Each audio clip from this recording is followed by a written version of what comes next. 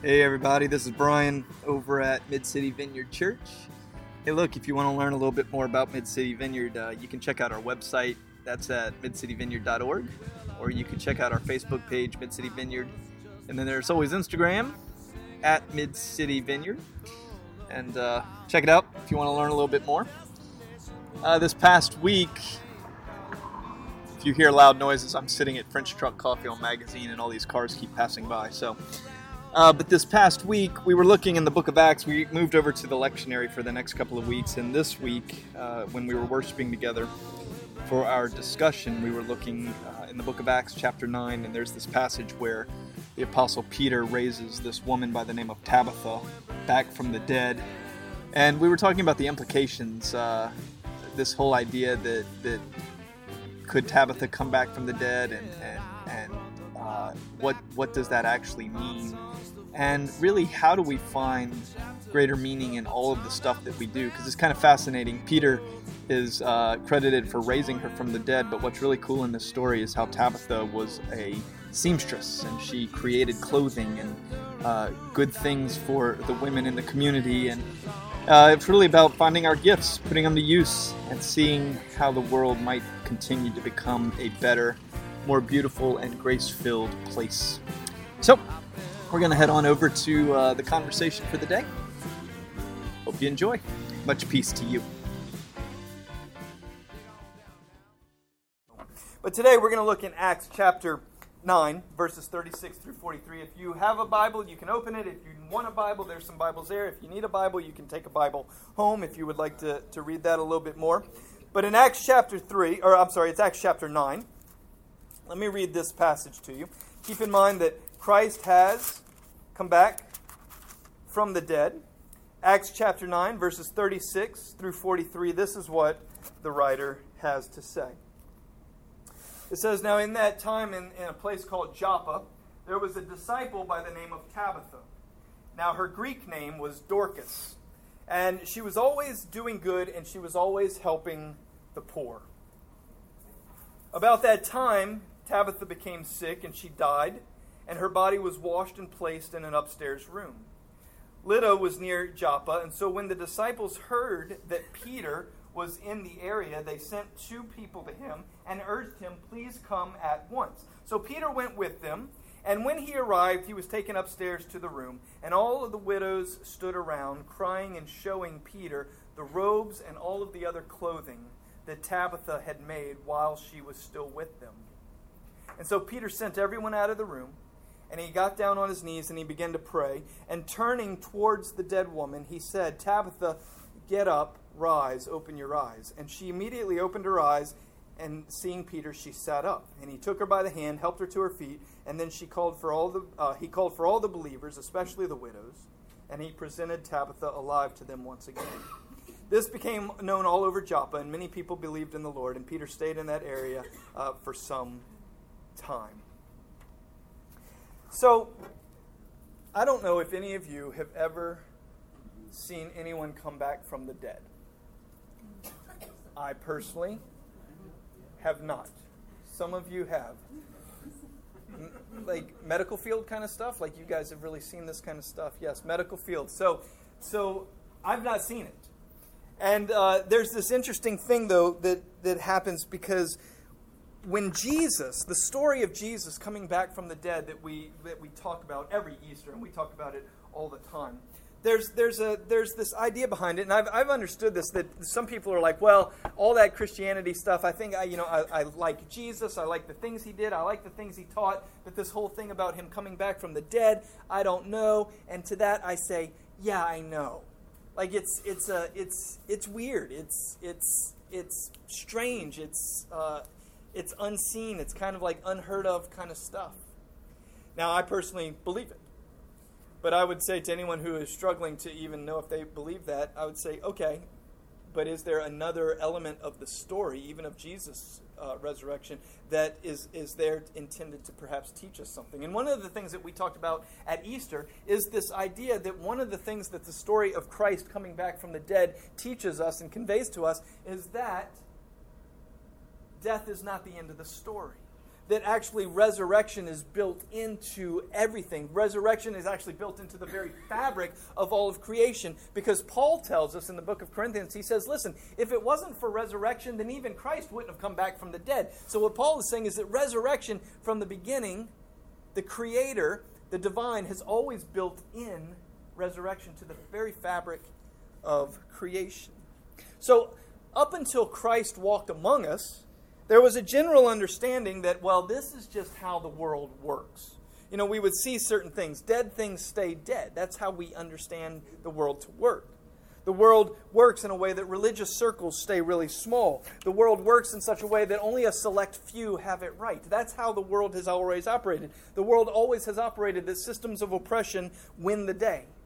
You know, the rich get richer and the poor get poorer, and the powerful gain more power, and the meek and the weak and the feeble, they remain marginalized.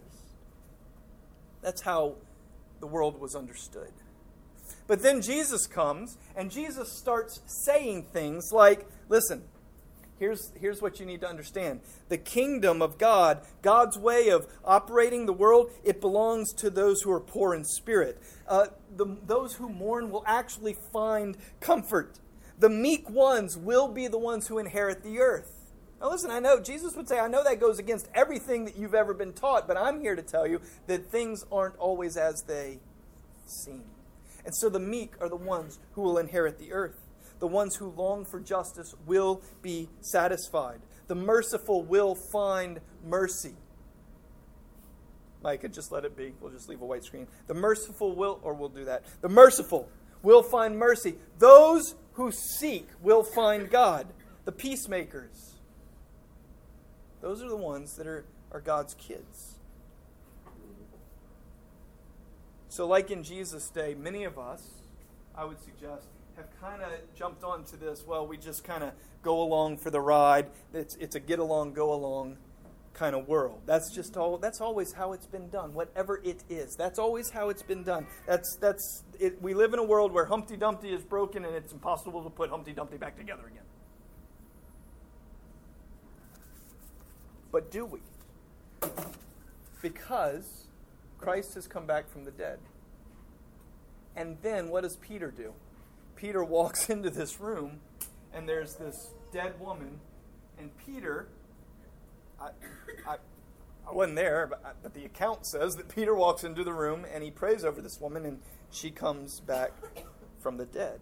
I think what this story reveals to us and what's happening here is that through resurrection, we now live in a world where Christ shows us that there's a world full of possibilities. Like, there are things that are possible. Like, there is a world that's full of life. There's a world that's actually literally full and filled with second chances. There's a world that is filled with goodness.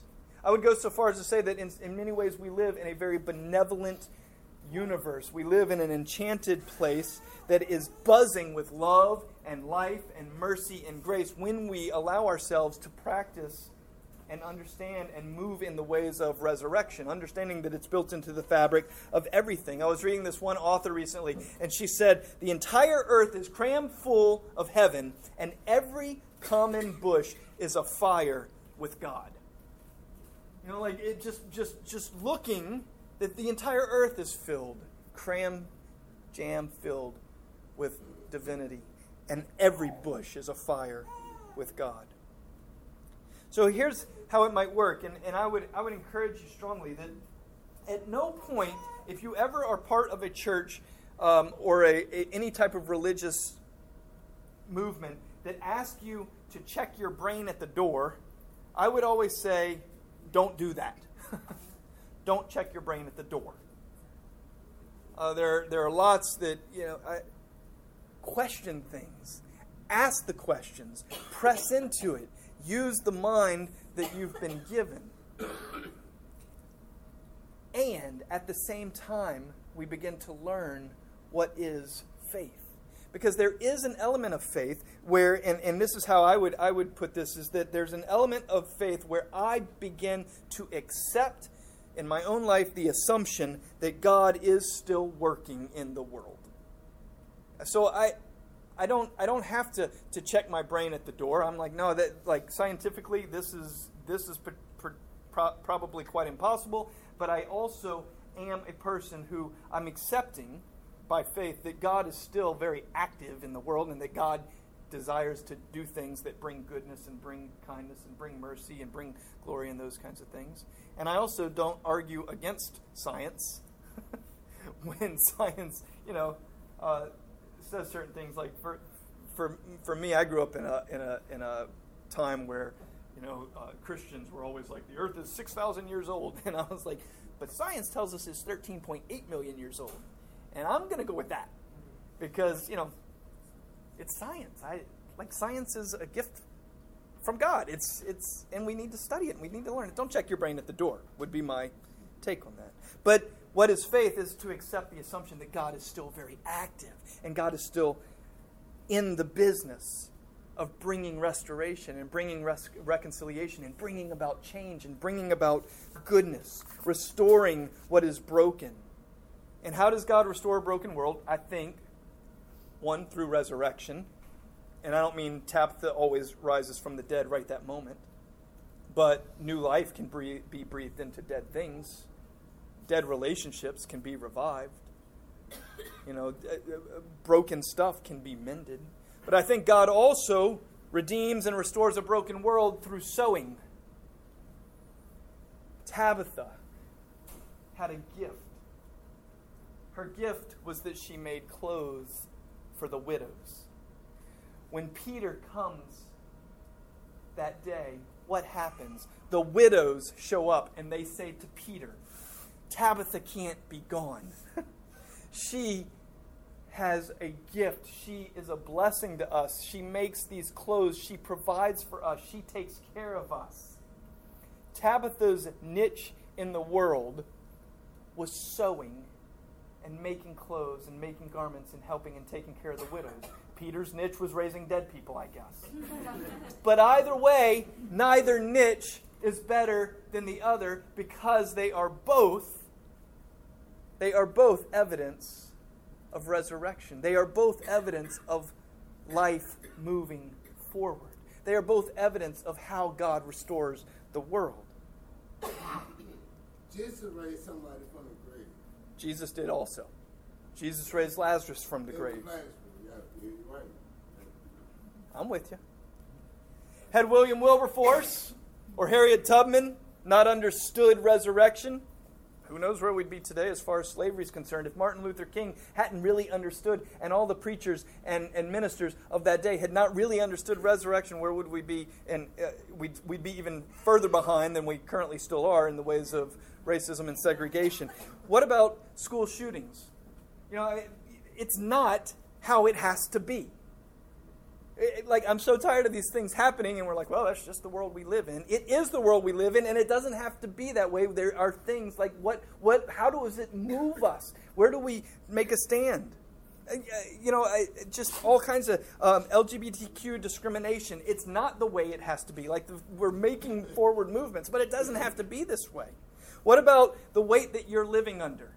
The weight that you're living under from the abuse that you received as a child. This is just the way it is. Humpty Dumpty's broken. No, I really actually believe, and I act under the assumption that God desires to keep bringing restoration and healing in these areas. What does it look like for us to cooperate with what God is doing?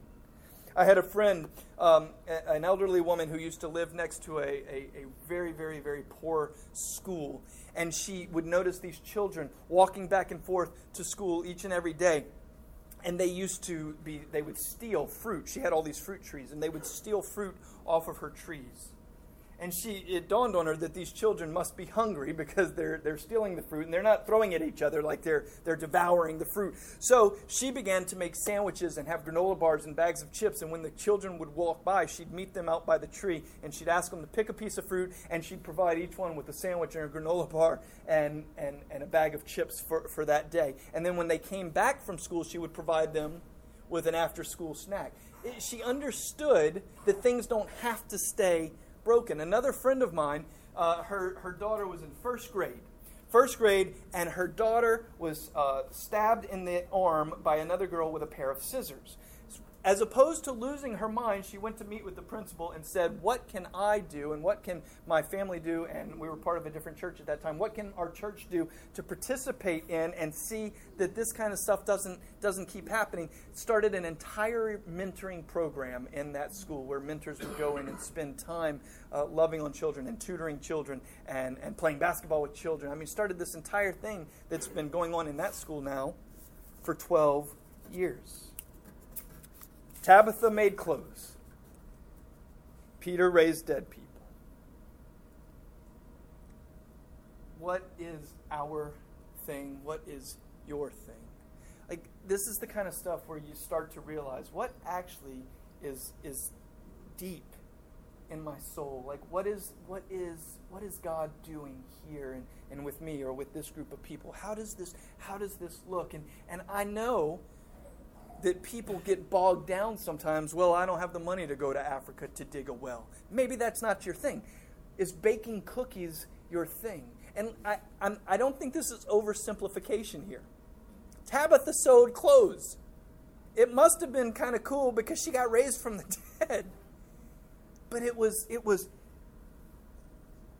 I know a girl in our community right here that's starting a school. She's starting a brand new middle school right down the street. Because through counseling and through prayer and stuff like that, she started to realize that there was something deeply embedded in her heart that had to get out. Are we all going to start schools? No, but are some of us? I think maybe.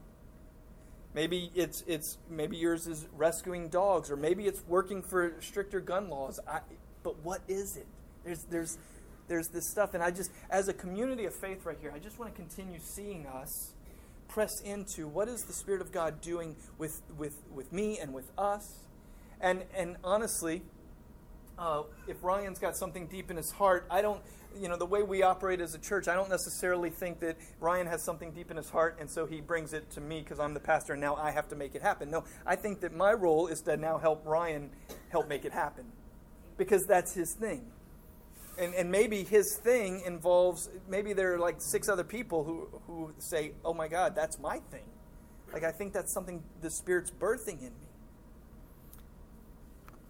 John Wesley used to pray, and I keep this on my bulletin board, and this is how I'll finish this. He would pray, may I see the entire city governed by the rhythms of morning and evening prayers and psalm singing. For the butchers, the bakers, and the candlestick makers, whose work is all holy. The butchers, the bakers, and the candlestick makers, because all of the work is holy. All of the work is holy because it's all moving towards a more restored, more reconciled, more beautiful world. Because this is what resurrection is. Resurrection is built into the very fabric.